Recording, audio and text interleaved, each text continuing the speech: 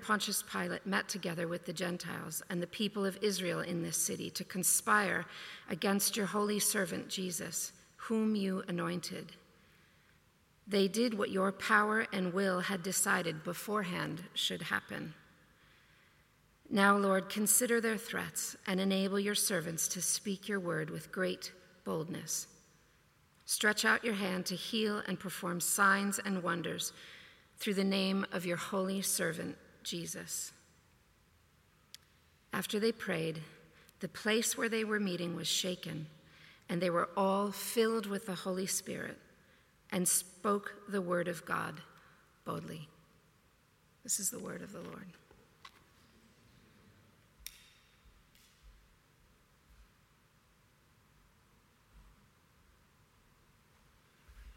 Good evening. Lovely to be here with you all. And if you're joining us online, welcome, wherever you are, wherever that camera is. It is an absolute joy to be here with you tonight and share this passage with you, which is just so filled with amazing truth for us. So let's begin with prayer. Father, we thank you for your presence with us. We thank you for your Spirit. And I ask that you would move in power as I speak tonight amongst your people and for your glory. In Jesus' name, amen. Well, I have titled this sermon, The Power and Purpose of Prayer. And I won't pull any punches. I'm going to actually tell you what I think the power and purpose of prayer is in a succinct answer up front. I think it's the intimacy and oneness with God the Father that we gain when we pray. So why don't we just do a very quick recap of how we got here. If you've been with us, you'll know this, but just bear with me. I'll be very brief. Peter and John are going to the temple gate. They heal a crippled man who's been crippled for decades, and which is amazing. He stands up, and then they are essentially, Peter gives a bit of a talk to the onlookers, and then they're essentially hauled before the Sanhedrin and punished for this act. Right? And you probably heard last week what happens there before the Sanhedrin. And now they've arrived at this place back with the believers, back with their brothers and sisters, and start to pray. So what I'd like to do as we begin this, and I think it's a really useful definition that I've found on prayer, and there is no sort of Bible definition, but I thought this was really helpful. From J.I. Packer. He says, God made us and has redeemed us for fellowship with himself, and that is what prayer is. God speaks to us in and through the contents of the Bible, which the Holy Spirit opens up and applies to us and enables us to understand. We then speak to God about himself and ourselves and people in his world, shaping what we say as a response to what he has said. This unique form of two-way conversation continues as long as life lasts. I thought that was pretty succinct and a neat way to sum that up. And I think that really comes through here. So we're going to dig into this a little bit. One note, there's no formula. I do have a bit of a structure to this, but there is no formula. So I want to be careful about there appearing to be a very strict, prescribed way to pray. There are many different types of prayers, and some of which I'll touch on this evening. And I'm going to start off with a little bit of a note that I want you to keep in the back of your head. Hopefully it spurs a bit of thought. It might be a bit provocative. Don't judge a prayer by its answer. Don't judge a prayer by its answer. So let's dig right into this. The first thing that I've noticed, if we see here, is that they declare. There's a declaration, right? And you can also call it an acclamation. Jesus, when he teaches the disciples to pray, says, when you pray, pray like this, Our Father who art in heaven. He's declaring who God is. There's so much summed up in that opening line of the prayer. He's our Father. He is in heaven, right? And they're declaring here who God is. This acclamation, which I looked up the definition of and I thought was quite cool. It's to publicly and enthusiastically praise. And that's what we're called to do, to acclaim who God is, to acclaim what he's done. And we see that very clearly here in verse 24. And it's so easy to miss, and it's been touched on already, who God is. Sovereign Lord. I love that he says sovereign Lord. Why? Because that's who he is. He's absolute. He's supreme. He's unlimited. There's nothing he can't do. Peter, in a sense, is reminding himself who God is. He's also reminding God, this is who you are. He's telling God, you are sovereign. It's beautiful, and it's a wonderful, simple little way to start a prayer. And we actually see this, and we'll touch on it a little later, throughout the scriptures when God's people pray to him. And then what he has done, verse 24, you made the heaven and the earth and the sea and everything in them. Again, seems kind of out of place.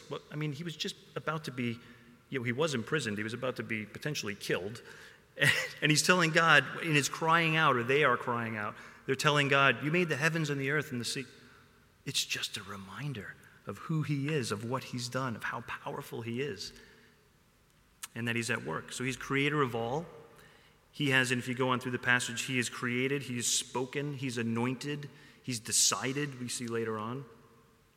And I think this is really important for us. It seems, again, very simple, but to not just recount, I think it's important to recount in history what we know God has done through Scripture, but also in our own lives, to recount what he's done for us. And we all have testimonies of God's faithfulness and his goodness to us, how he's delivered us from sin and death, first and foremost, but from even circumstances in our lives that are nothing compared to sin and death. And I just want to encourage you to do this, to recount, to remember. You know, some people build altars, some people have little reminders, but to remember what God has done for you personally, as well as throughout Scripture for his people. I sat a little over a week ago, it was a Saturday ago, right, when we had our church gathering, and I sat in that corner, and Rupert and Liz know this, and Rachel and I heard the most amazing testimony from someone.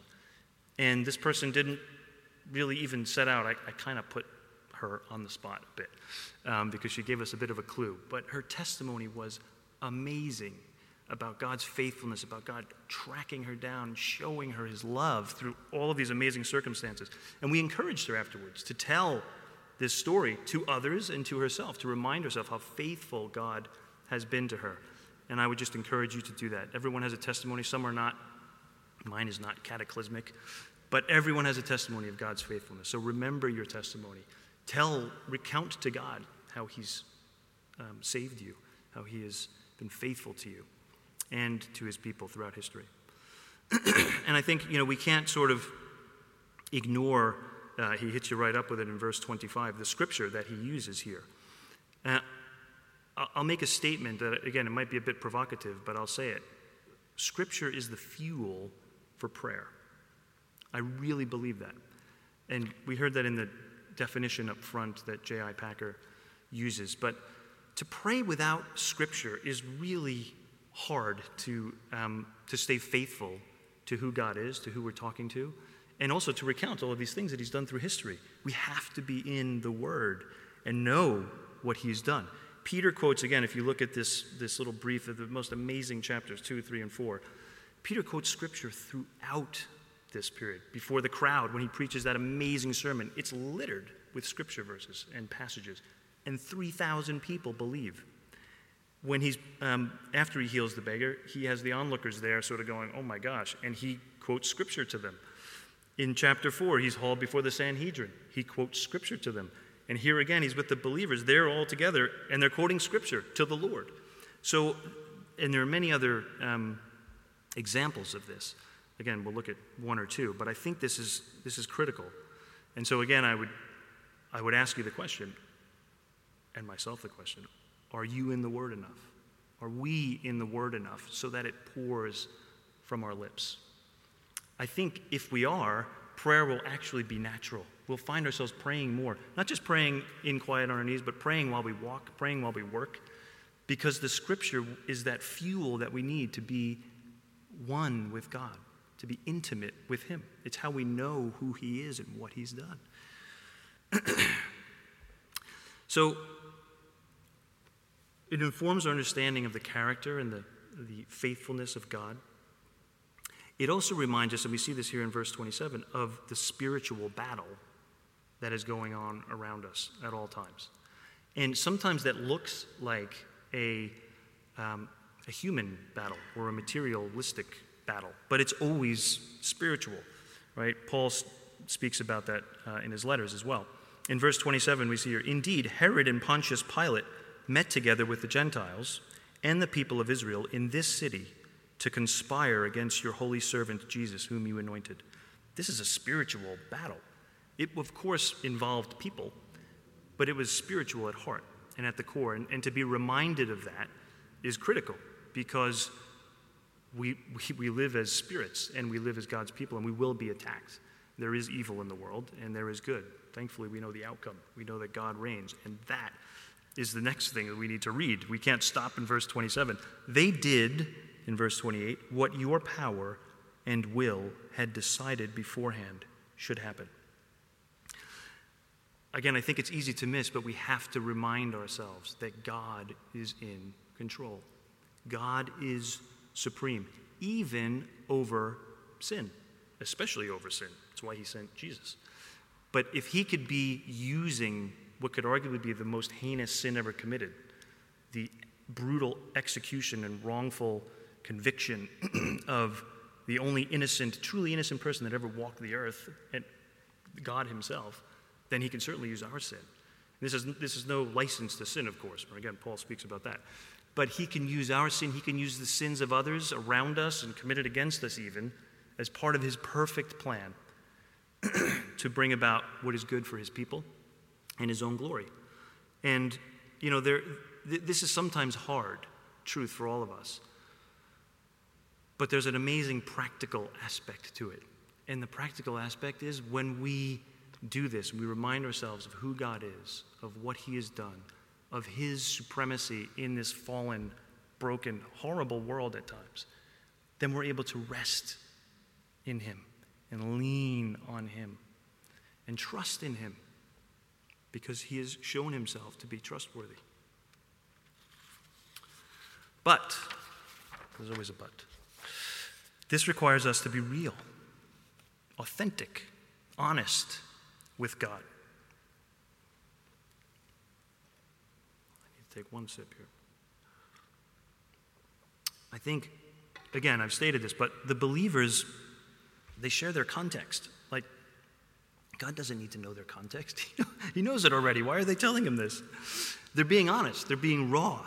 I mean, if we look at the Psalms, they're just rife with people crying out, rending their hearts before God, shaking their fists at him. And God actually invites us to do that, as long as we land in the right place. But in him, when we know him, we can do that because we're his children. We're allowed to do that. Not just allowed to do it, we're called to do it. So we need to be bringing our circumstances before the Lord and stating what seems to be the obvious before him. Our experiences, our fears, and our doubts. So again, I would pause here and ask each one of us, are we really being honest with God in our prayer time? I think, for me, I find myself falling into rote kind of structures of my own prayers. Whatever little structure I have in the morning, I just fall into it. And I can easily not kind of be authentic and natural and placing before God my doubts and my fears for the day, for my life, for my family. But we're called to do that. So again, I would encourage you to do it because he's our Father. He wants to hear what's on your heart. He wants to hear what your concerns are, and he wants to carry them. He says to cast our cares on him. We sing that wonderful song with the children. I love that song. I weep when we sing that song. Cast your cares on the Lord, and he will sustain you. It's a straight scripture verse. That's how we do it, by being open and honest with him, by being real before him, and transferring that burden to him. And then we take on his burden, which is light, as he tells us. I have a bit of a funny story at this stage. I think it's funny. I was there. Rachel and I were in New York City about 10 or 12 years ago. And I'll try to keep this really short, but it's going to sound crazy. I was driving the car with one of my best friends in the front seat and Rachel and his wife in the back. And we were essentially apprehended by what turned out to be false police officers, if you could believe this. But it's New York City. Anything can happen in New York City. But for the time we were pulled over, we knew something was odd. They weren't in uniform. There wasn't really a badge that I saw for more than a split second. And it was quite scary. I didn't know if we were going to get shot. I certainly thought we were going to get robbed, but who knew what was going to happen? And Rachel was in the back with this woman, Ashley. And she's from South Carolina. And she says, "Rachel, we need to pray." And she grabs Rachel's hand, squeezes her hand, and they both bow their heads. And about 30 seconds later, Ashley squeezes her hand and says, "I mean out loud, I need to hear what you're saying." She wanted to share the burden. She wanted to be real. She wanted to cast her cares, with Rachel saying, on the Lord. And it's funny now. I wasn't laughing then. But it was, to me, it's this beautiful picture of, just very simply, grab your partner's hand, your fellow believer's hand, and cast your cares on the Lord. Just lay it all out there. Lord, we're being attacked. Who knows what's going to happen here? And the Lord delivered us. But it's a cute little picture of what we're called to do, and do it together if we can, right? And it was right there in the car on whatever street that was. But back to Scripture. We see some examples of this in Scripture. So why don't I just read very briefly. In Mark chapter 9, verses 22 through 24, there's a man who brings his demon-possessed son to Jesus. And it's a very relatively short passage here, but I'll just read a bit to you because I think it's instructive around this being real with the Lord. Jesus asked the boy's father, "How long has he been like this?" "From childhood," he answered. "It has often thrown him into fire or water to kill him. But if you can do anything, take pity on us and help us." "If you can," Jesus answered. "Everything is possible for him who believes." Immediately the boy's father exclaimed, "I do believe. Help me overcome my unbelief." And there's an exclamation point at the end of the verse. So he's being real with Jesus. He's looking Jesus in the eye saying, "Yes, I believe, but I still have some doubt." And that's okay. And Jesus goes on to heal the boy. And this is what we're called to do, to be real and honest with God. He wants us to admit, "Yes, Lord, I believe in you, but there are some gaps and I know you can fill them." But it's that honesty and that rawness that he wants us to have. And there's another passage I just want to read, and I would encourage you to spend a lot of time in this passage if you could. It's 2 Chronicles chapter 20. I'm not going to read the whole chapter. It's an amazing story of God's faithfulness. But listen, I'm just going to read a few verses here. And what I want you to notice is the similarities of this prayer from Jehoshaphat centuries before and what the believers pray in Acts 4. And so I'll read to you verses 5 and 6 and then 10 through 12 of this 2 Chronicles chapter 20. Then Jehoshaphat stood up in the assembly of Judah and Jerusalem at the temple of the Lord in front of the new courtyard and said, "O Lord, God of our fathers, are you not the God who is in heaven? You rule over all the kingdoms of the nations. Power and might are in your hand, and no one can withstand you." And then he goes on to say, "But now here are men from Ammon, Moab, and Mount Seir, whose territory you would not allow Israel to invade when they came from Egypt, so that they turned away from them and did not destroy them. See how they are repaying us by coming to drive us out of the possession you gave us as an inheritance? O our God, will you not judge them? For we have no power to face this vast army that is attacking us. We do not know what to do, but our eyes are on you."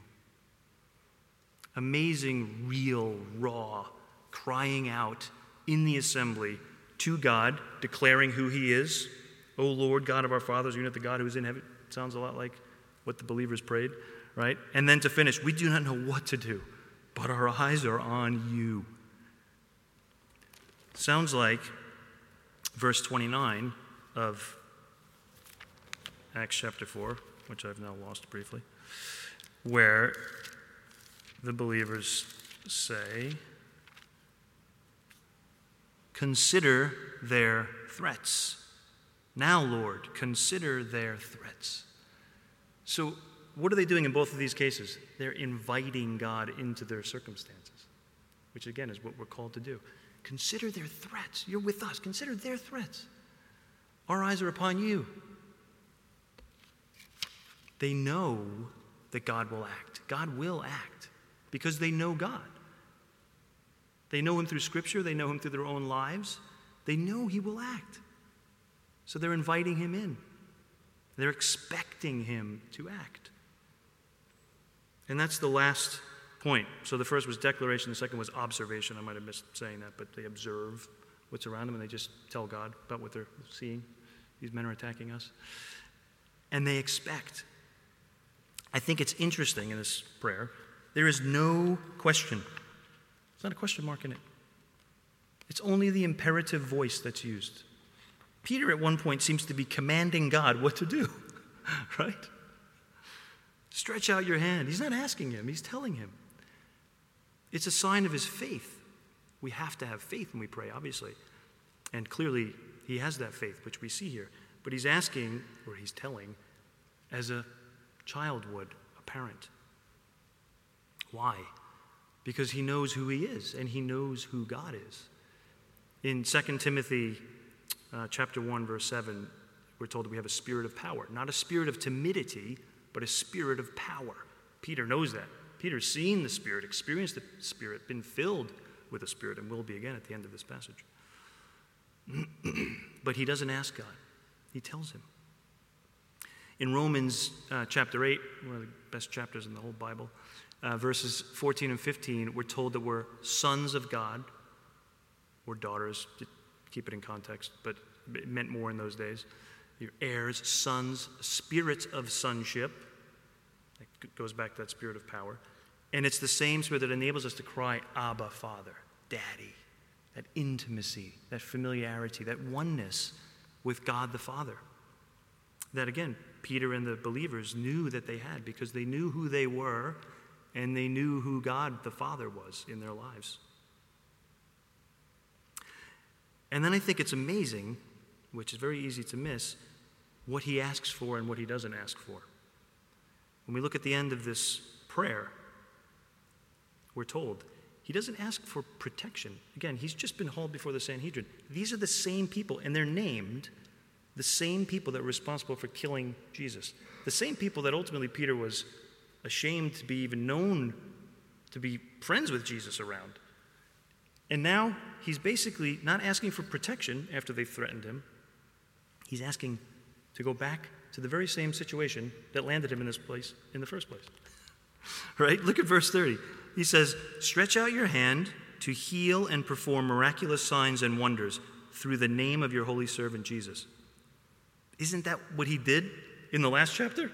He stretched out his hand to perform miraculous signs and wonders in the name of Jesus, and then he got in trouble, and he was imprisoned, and he probably was close to being killed or flogged, and now he's asking God to do the same thing. Wow. That's oneness, that's intimacy, that's boldness, because he knows the Father. I think it's,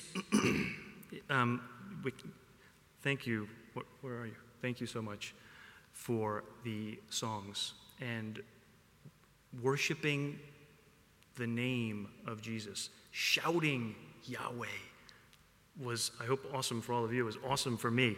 And we can't ignore that here, right? I'm sure you did your homework, and that's why we had it on the screen. But in chapters 3 and 4, the name is referenced 8 times. 8 times. So first, Peter heals in the name. Then he says, there is no other name under heaven given to mankind by which we must be saved. Even the Sanhedrin, their solution to the problem was what? We must tell them not to speak to anyone in this name anymore. That's their answer. They didn't flog them. They just said, don't speak in the name. They knew the power was in the name. So what's in a name? Is it just a word? I want to be careful here, and I want to point out, it's not magic. It's not an incantation. Not just saying the name, Jesus, Jesus, Jesus, Jesus. It's the person, the work, the identity, it's the essence of someone. And they know the essence of Jesus. So they're able to call on his name. It requires knowing, right? You have familiar in some languages, you have the familiar with people and formal. And even in English, we wouldn't call someone by their Christian name if you didn't know them well, usually, or in some circumstances. But the name of Jesus, the name Yahweh, has so much power in it. It healed, and it still heals today. And again, I have a funny little story. All of my stories seem to involve cars, I just realized.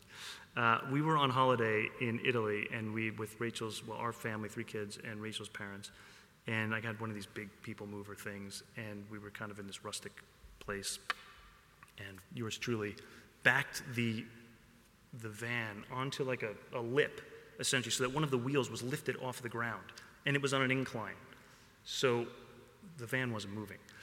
And we tried all of these techniques, and nothing worked, and Rachel's father is a scientist, and he had all kinds of engineering solutions, and no amount of muscle could help.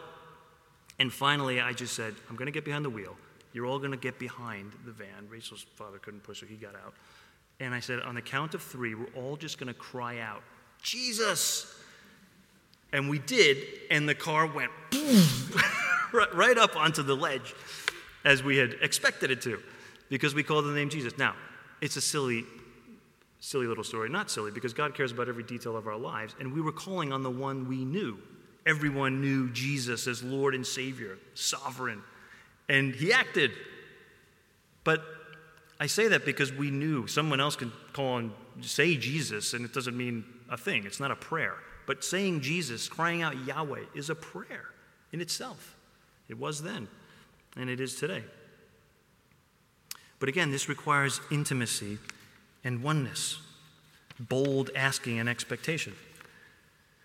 And I think to drive the oneness point home, the last little passage that I'll leave you with, or we'll read together, John 17, where Jesus prays with his disciples toward the end of his life. He prays this amazing, amazing prayer. I'd encourage you again to spend some time in it. But I'm just going to read a couple verses. He says in verses 11 and first half of 12, I will remain in the world no longer, but they are still in the world, and I am coming to you, Holy Father. Protect them by the power of your name, the name you gave me, so that they may be one as we are one. While I was with them, I protected them and kept them safe by that name you gave me. It's almost as if it's hard to disentangle the two, the Son and the Father. They're so one, right? He even uses that word, one. But Jesus is essentially praying in his own name, which is the Father's name, the name you gave me. Your name, the name you gave me. It's kind of mystical in a sense, right? But it's a sign of that oneness, of that familiarity, of that intimacy of the Father and the Son. And his motive is perfectly pure in asking. If you go back to the very first verse of that chapter, he says, glorify your Son, that the Son may glorify you. So he's asking the Lord for provision and praying for not even himself so much, but to be glorified so that the Father may be glorified. His motive is pure in asking. And it's this intimacy and purity of motive, that oneness, that enabled Jesus to pray and utter probably the most simple but powerful prayer ever in the garden, when he said, Father, if you are willing, take this cup from me. Yet, not my will, but yours be done. That's intimacy. That's oneness. And because he was able to utter that prayer of complete unity with the Father, the work of redemption was completed, and the Spirit was poured out on all of God's people. We have been adopted as his children, and we too can call him Abba, Father. And we can cry out to him and know that he hears us, that he delights in us, that he will answer us because of Jesus. Amen. me just pray. Lord, thank you for this passage again. Thank you for opening our hearts, and I pray that your Spirit would continue to work in us as we carry on with the service here and as we leave tonight and go about our weeks, Lord, that your Spirit would continue to soften us and to fill us afresh, that we may glorify you and walk more closely with you for your glory. In Jesus' name, amen.